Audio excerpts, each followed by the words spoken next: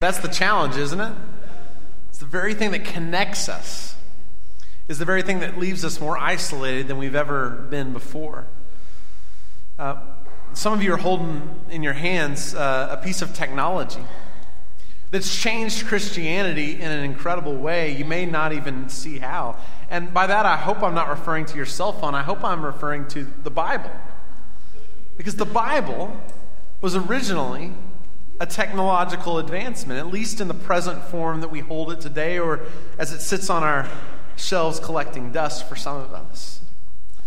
The Bible was an advance because originally it wasn't possible to hold the Scripture in your hands. We forget that this book, the Bible, is what caused real problems for people in the past. There was a guy named John Wycliffe in the 1380s who did something that was considered heresy in that day. What he did was he translated this book into English.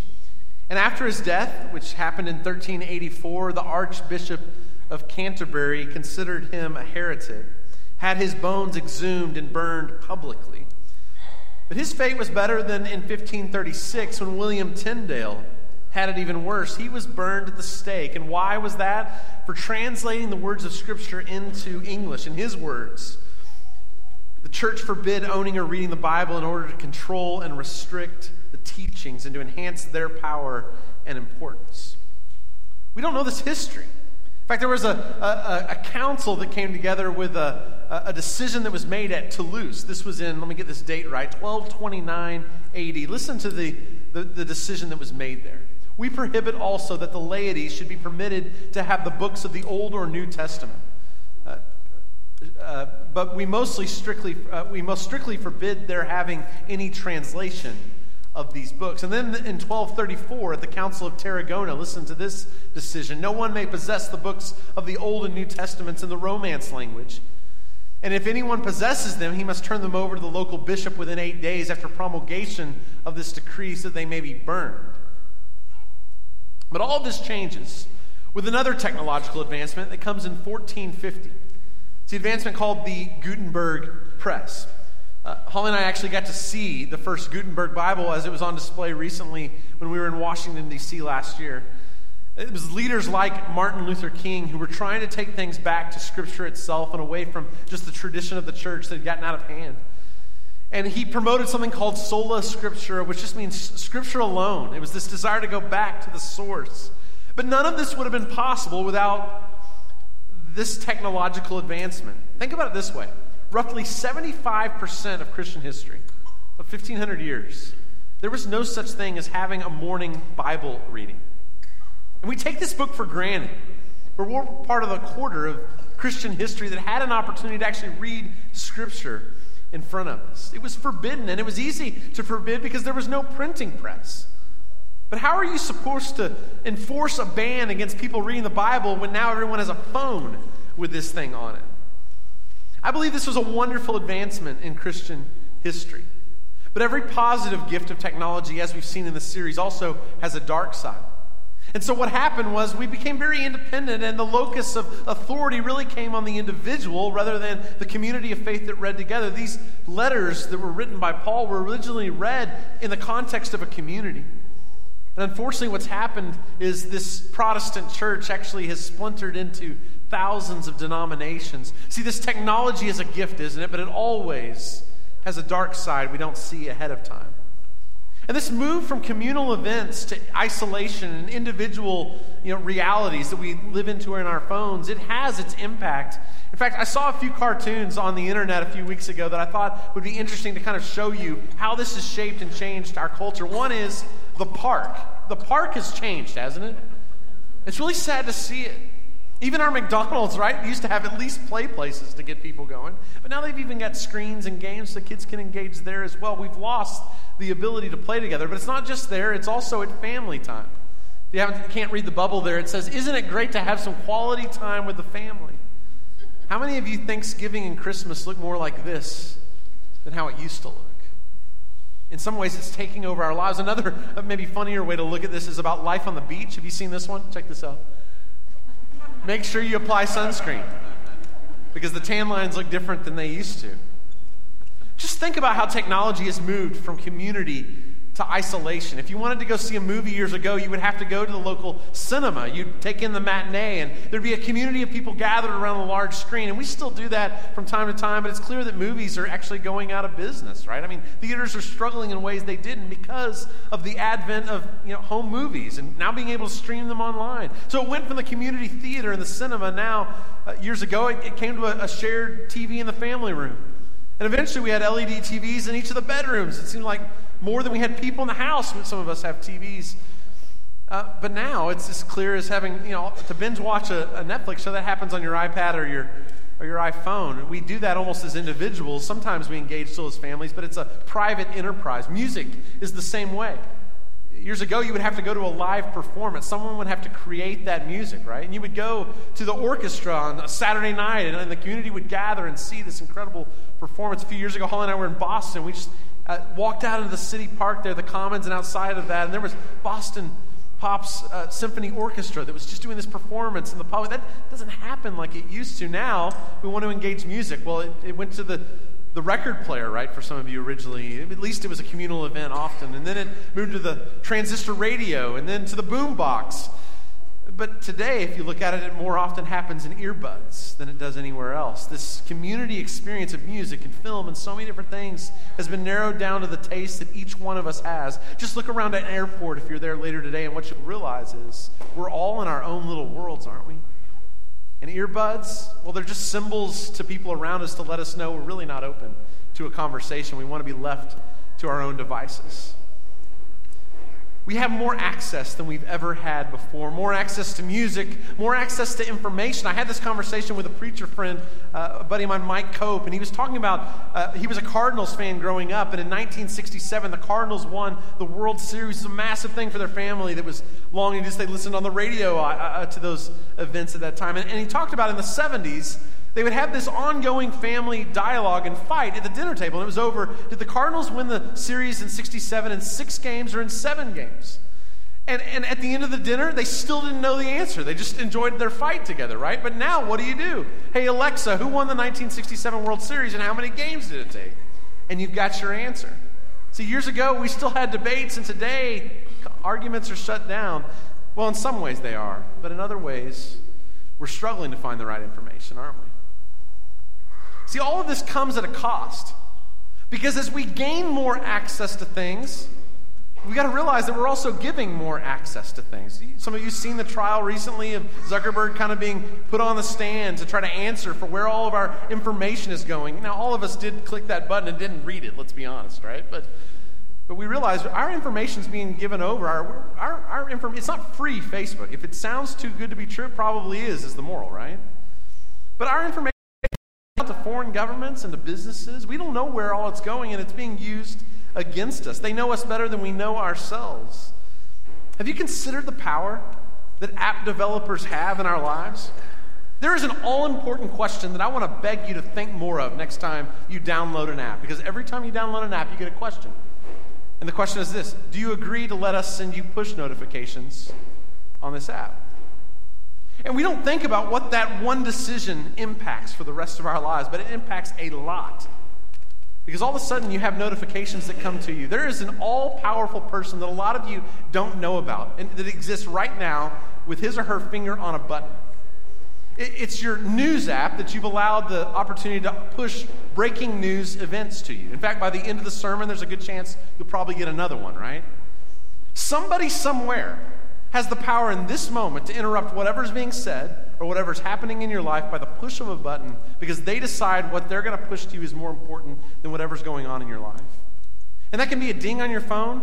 It can be a buzz that happens because you turn your phone to silent, or it can be actually something that's pushed to your watch, right? I mean, it's amazing how interruptible we've allowed ourselves to become. You don't know who this person is, but they have the power in the most important moments of your life to distract you from what's right in front of you. And they're not taking into account if you're at a dance recital. They're not taking into account if your first child's being born. They're not taking into account anything along those lines. What they're taking into account is that they think this is more important than what's in front of you, and you've asked for it. In 2013, the Oxford English Dictionary added a new word to the dictionary.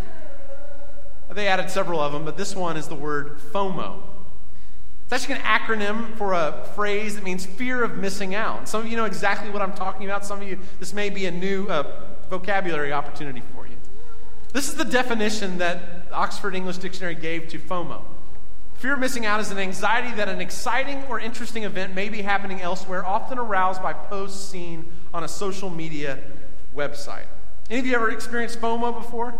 Well, some of you may not want to admit to it, but all of us, to some degree, understand this. Because this fear is not actually a new fear that's been developed by app developers or our cell phones. It's tapping into something that's been here since the beginning of time. It's actually a very ancient fear. Because centuries ago, our survival was dependent on our ability not to miss out on things, right? Because the reality was death or life hung in the balance between us knowing and identifying a threat and being able to move because of it. I mean, just think about this for a moment, right? If there was a food source and you lived in a community that depended on food sources, it was important that you got to that food source first before the rest of the community or other tribes took it, because then you wouldn't have the life that was in that animal or whatever the food source was. It was important to know that there was an enemy or warring tribe. And if you missed out on that information, you might actually be the one who dies. You've heard it said before, right? When a bear's chasing you, it's not important that you're the fastest, you just don't want to be the slowest. And that instinct in all of us to not be the slowest, to be aware of our surroundings, is this idea of FOMO. It's this idea of not missing out on the threats and the opportunities that are around us. And all of that serves us very well. And years ago, centuries ago, when threats were real, but now it's being used against us by people who are showing threat to us that's not actually threat at all. It happens all the time in our lives. People who are pushing fear into our lives, and we're afraid that if we miss out, well, bad things might happen the ways they used to centuries ago. It's that fight or flight response, isn't it?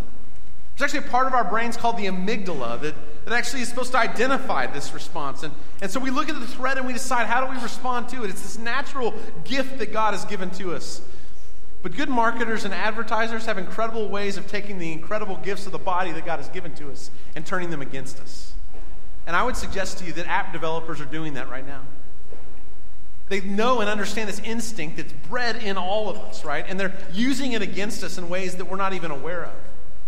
They understand the psychology of FOMO. In fact, they're playing on our fears and anxieties to keep us on our apps, because the way you monetize an app is you keep people glued to it as long as possible.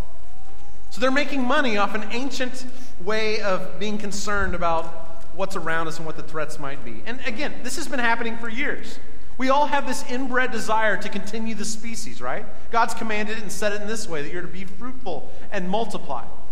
And marketers and advertisers understand that instinct, because sex appeal is a way that they tie into some of the strangest products being sold with this instinct in mind that they're drawing attention to. The same is true of fear.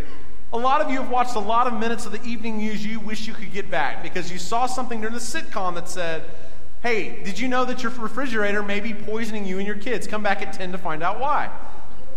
And the truth is, it's not going to happen at 10 o'clock. It's going to happen about 10:27, right? They're going to wait the whole time so you can find out to make sure that you're safe. That's the fear of missing out that's being played upon. FOMO is not just a modern problem. It predates the acronym. It predates Wi-Fi. It predates our smartphones. It's a primeval human fear that when used in the right way is a good thing, but it can be used against us and it's harmful. And actually, it's been being used against us since the very beginning of time. If you have your Bibles this morning, open with me, if you would, to Genesis chapter 3. The original sin was a sin associated with FOMO, interestingly enough. We just maybe not have read it that way before. So read with me again through this context, through this lens, Genesis 3, beginning in verse 1. Listen to these words. Now the serpent was more crafty than any of the wild animals the Lord God had made. He said to the woman, did God really say you must not eat from any tree in the garden? The woman said to the serpent, we may eat fruit from the trees in the garden, but God did say you must not eat fruit from the tree that is in the middle of the garden, and you must not touch it, or you'll die. You'll certainly not die, the serpent said to the woman, for God knows that when you eat from it, your eyes will be open, and you will be like God, knowing good and evil. Now, what is the serpent saying in the story? The serpent's saying is, you're missing out on something. This God who actually you think is trying to protect you, What he's actually trying to prevent you from is this great gift of knowledge, that if you would find it, you would be like God. The serpent is playing into this ancient fear of missing out. And Eve and Adam, they fall right for it, don't they? And I don't think this is the last time that the evil one has used or manipulated our fear of missing out against us. In fact, most of the sins, if you think back about your life or even your week or maybe your day already, right? Most of those sins are actually tied to this fear of missing out. We think that around the corner, if we just had this substance or if we just had this relationship or this security, if we could just secure those things for ourselves, then, well, we wouldn't have to worry about anything. And so our fear is we might be missing out on something we don't have. And if we had that thing, then we'd be secure, then we'd have what we needed, then pleasure would provide what we need, then that relationship would secure us in ways we're not currently secured. Most of our sin is tied into this impulse that we might just be missing out on something. And to me, it comes down to a question that goes right back to what we talked about, what Greg opened up Scripture to us a couple weeks ago in John chapter 10. John 10, verse 10. Listen to these words.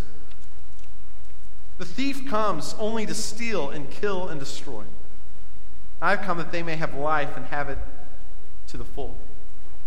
Now, if the evil one were to actually rewrite the Scripture, what the evil one would say, I think, is God comes to steal real life and pleasure and joy from your life. And the way he does that is through the commandments. I have come that you may have life and have it abundantly. So come and find out what you're missing out on. And what Jesus says is the opposite of that. No. The thief is the one who steals, kills, and destroys. What I have come is that you may have life. And so my commandments are actually the way that if you follow them, you'll find true life. I know how you're designed and how you're made, and I know what's dangerous and what's not. And the question for us is, do we trust Jesus or not when it comes to this?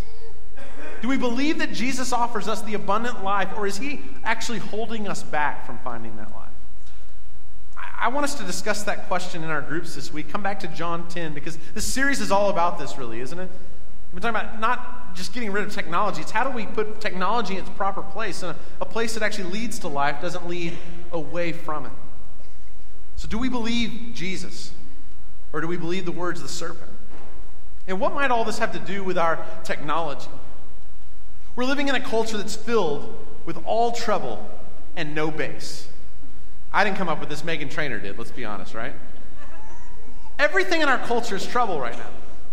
It's this high-frequency, high-pitched, quick-paced information that comes at us. It's all 5 seconds. The news cycle is 24 hours, and if it happens and it's the worst, don't worry. Just wait another day because something's coming around the corner.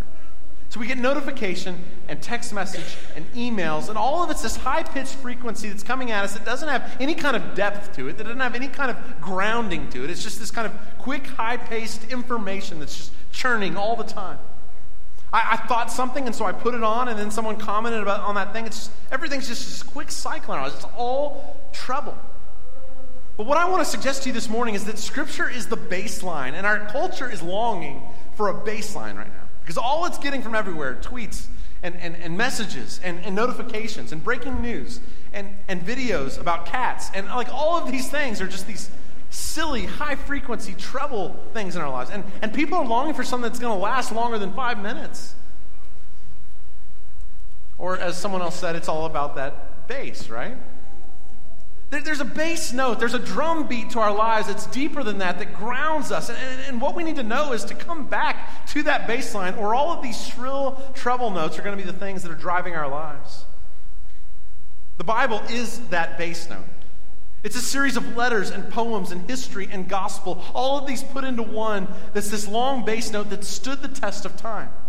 That still speaks life into our life, that speaks to the conversation about technology this many years later. It's ancient. And in our culture, we're longing for something ancient, aren't we? Something longer and older than the 13 seconds ago of your favorite celebrity who posted some photo. We're longing for something that has more resonance, that has more drumbeat. We're craving bass notes. Maybe you find yourself kind of craving that yourself. Where is the stable ground? Where is the thing that lasts beyond the news cycle? What's underneath all this? And if you're upset with the injustice in the world, what I want to say to you is that's not because of a trouble line that you saw and read in a tweet. The reason is because there's a baseline that's been beating for a long time now where God's concerned about the very same thing. One answer is there's a book called the Bible that has stood the test of time that lets us know that God cares deeply about justice in the world. We've sung about that already today. Or if you're upset about the authorities in your life who are dishonest and leading people away from where true life is found, one answer could be, read the book of Judges. Because humanity has been here before when we believed there was no God and every person saw as they saw fit. We need a base note. We need a resonance. We need something that's a lower frequency than the frequency we see on our phones all the time. And so I titled the sermon, No Mo FOMO, which is my best title ever written in a decade, I gotta be honest. I had to say it at some point. We tend to reference these just in the past, but that's what we're calling for, right? Is we have this impulse, this fear about what we're missing out on. And what I want to encourage us is drop that fear. But you can't get rid of the fear unless you replace it with something else. And that's what I want to suggest as we close, is one more passage that I want us to look at. It's in Job chapter 28, which is a surprising place to look for a passage about technology. But I think that's exactly what Job is actually talking about in this passage. This gets lost because we tend to focus on Job 1 through 3, and then we kind of think the rest is just kind of the same, right? It's this trouble stuff. The deep stuff comes later. But this is interesting, I think, Job 28. I want to start reading in verse 1. Listen to this through this lens of trouble and base and the FOMO that we are all dealing with. There is a mine for silver, and a place where gold is refined. Iron is taken from the earth, and copper is smelted from ore. Mortals put an end to the darkness. They search out the farthest recesses for ore in the blackest darkness. Far from human dwellings they cut a shaft. In places untouched by human feet, far from other people they dangle and sway. The earth from which food comes is transformed below as by fire. Lapis lazuli, I got corrected on that in first service, so I'm trying to say it right, comes from its rocks, and its dust contains nuggets of gold.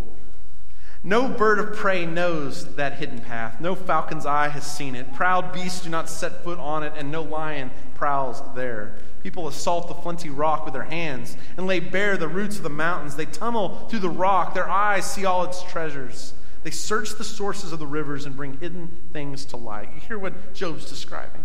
For generations, we've been mining the earth. We've been trying to find these precious metals, from gold nuggets to iron to copper.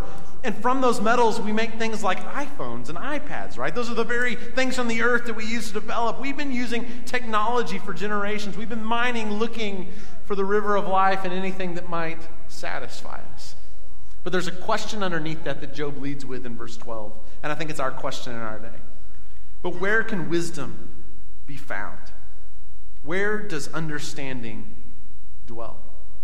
Right now in our culture, we have more information at our fingertips than we've ever had before, which means there's a lot of brilliance laying all around. But the problem is, the internet is the largest gathering of foolishness and nonsense that's ever been created in the history of the world too, right? And so the struggle for our kids is not going to a library and finding where the information is. That information is at their fingertips. The challenge for this generation, for school teachers and educators, isn't to get them the information. It's to figure out how to sort through it and find the good stuff and separate it from the bad stuff. It's to find the wheat and to separate it from the chaff. That's what you're doing as parents. I mean, they can find out any answer that they want by asking a question to Siri, right? But they don't necessarily know the way to wisdom. In fact, a lot of us are struggling to know the way to wisdom. What Job's saying is we've been searching all under the earth for all these valuable materials, and we pulled them up, and technology is great. But the deep under question of all of this is, where can wisdom be found? Where is understanding hidden? And I want to read on because Job actually gives us an answer, and it's not FOMO. Verse 20. Where then does wisdom come from? Where does understanding dwell? It is hidden from the eyes of every living thing, concealed even from the birds in the sky. Destruction and death say, only a rumor of it has reached our ears. God understands the way to it. He alone knows where it dwells. For he views the ends of the earth and sees everything under the heavens. When he established the force of the wind and measured out the waters, when he made a decree for the rain and a path to the thunderstorm, then he looked at wisdom and appraised it. He confirmed it and tested it. And he said to the human race, the fear of the Lord, that is wisdom. And to shun evil is understanding. You hear what God's saying, right? Serpent's been lying to you for a long time now. saying that just around the corner, if you just dig a little deeper in the shaft of the earth, then you'll find that thing you've been longing for. But we have millennia of history to prove. We've been digging and digging and gathering, and it hasn't provided us the deepest questions that we long to know, which is, where can wisdom be found? Where is understanding hidden? So FOMO leads us on a search under the earth and across the oceans to find this very thing that God is the owner of. What Job says is, in the midst of his suffering, what Job says is, the place where you begin, if you want to know where wisdom is you fear the Lord. The fear of the Lord is the beginning of wisdom. This is the wisdom literature over and over again, the refrain, isn't it? If you want to know where wisdom's found, you don't go searching here and there. You don't go to the mystic or the tarot card reader. No, you go to the source of wisdom. God has it, and he doesn't hold it back when you ask for it. And a lot of us are struggling with this right now, aren't we? Because we can find every answer we want on Google. We can answer any question we want, but when it comes to wisdom, it's a lot harder to figure out, isn't it? The source of wisdom is God. So what I want to encourage us as we close this morning is to think about this as we come forward to our technology. What does it look like for us to engage in wisdom in the midst of technology that provides us all the knowledge in the world? Some of you are really good at Trivial Pursuit. But a knowledge about some of those inane facts really doesn't matter when it comes to the hardest decisions of our lives. The source of that is God, and God is not greedy with that knowledge, with that wisdom. He wants to deliver and offer it to us. His Holy Spirit lives within us to help us discover those truths. So I want to push us back to the source of that truth in the midst of this world. Our fear is not the fear of missing out. Our fear is that we would miss out on the source of life and wisdom, which is God himself. Let's pray as we close this morning.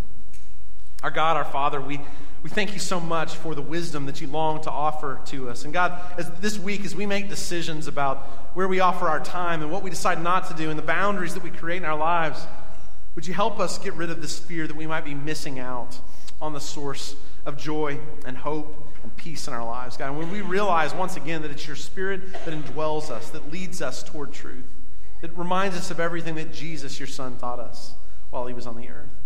So God, this week, would you encourage us? Would you help us to find this wisdom? Would you help us to do this in community together? We pray this in the name of Jesus. Amen.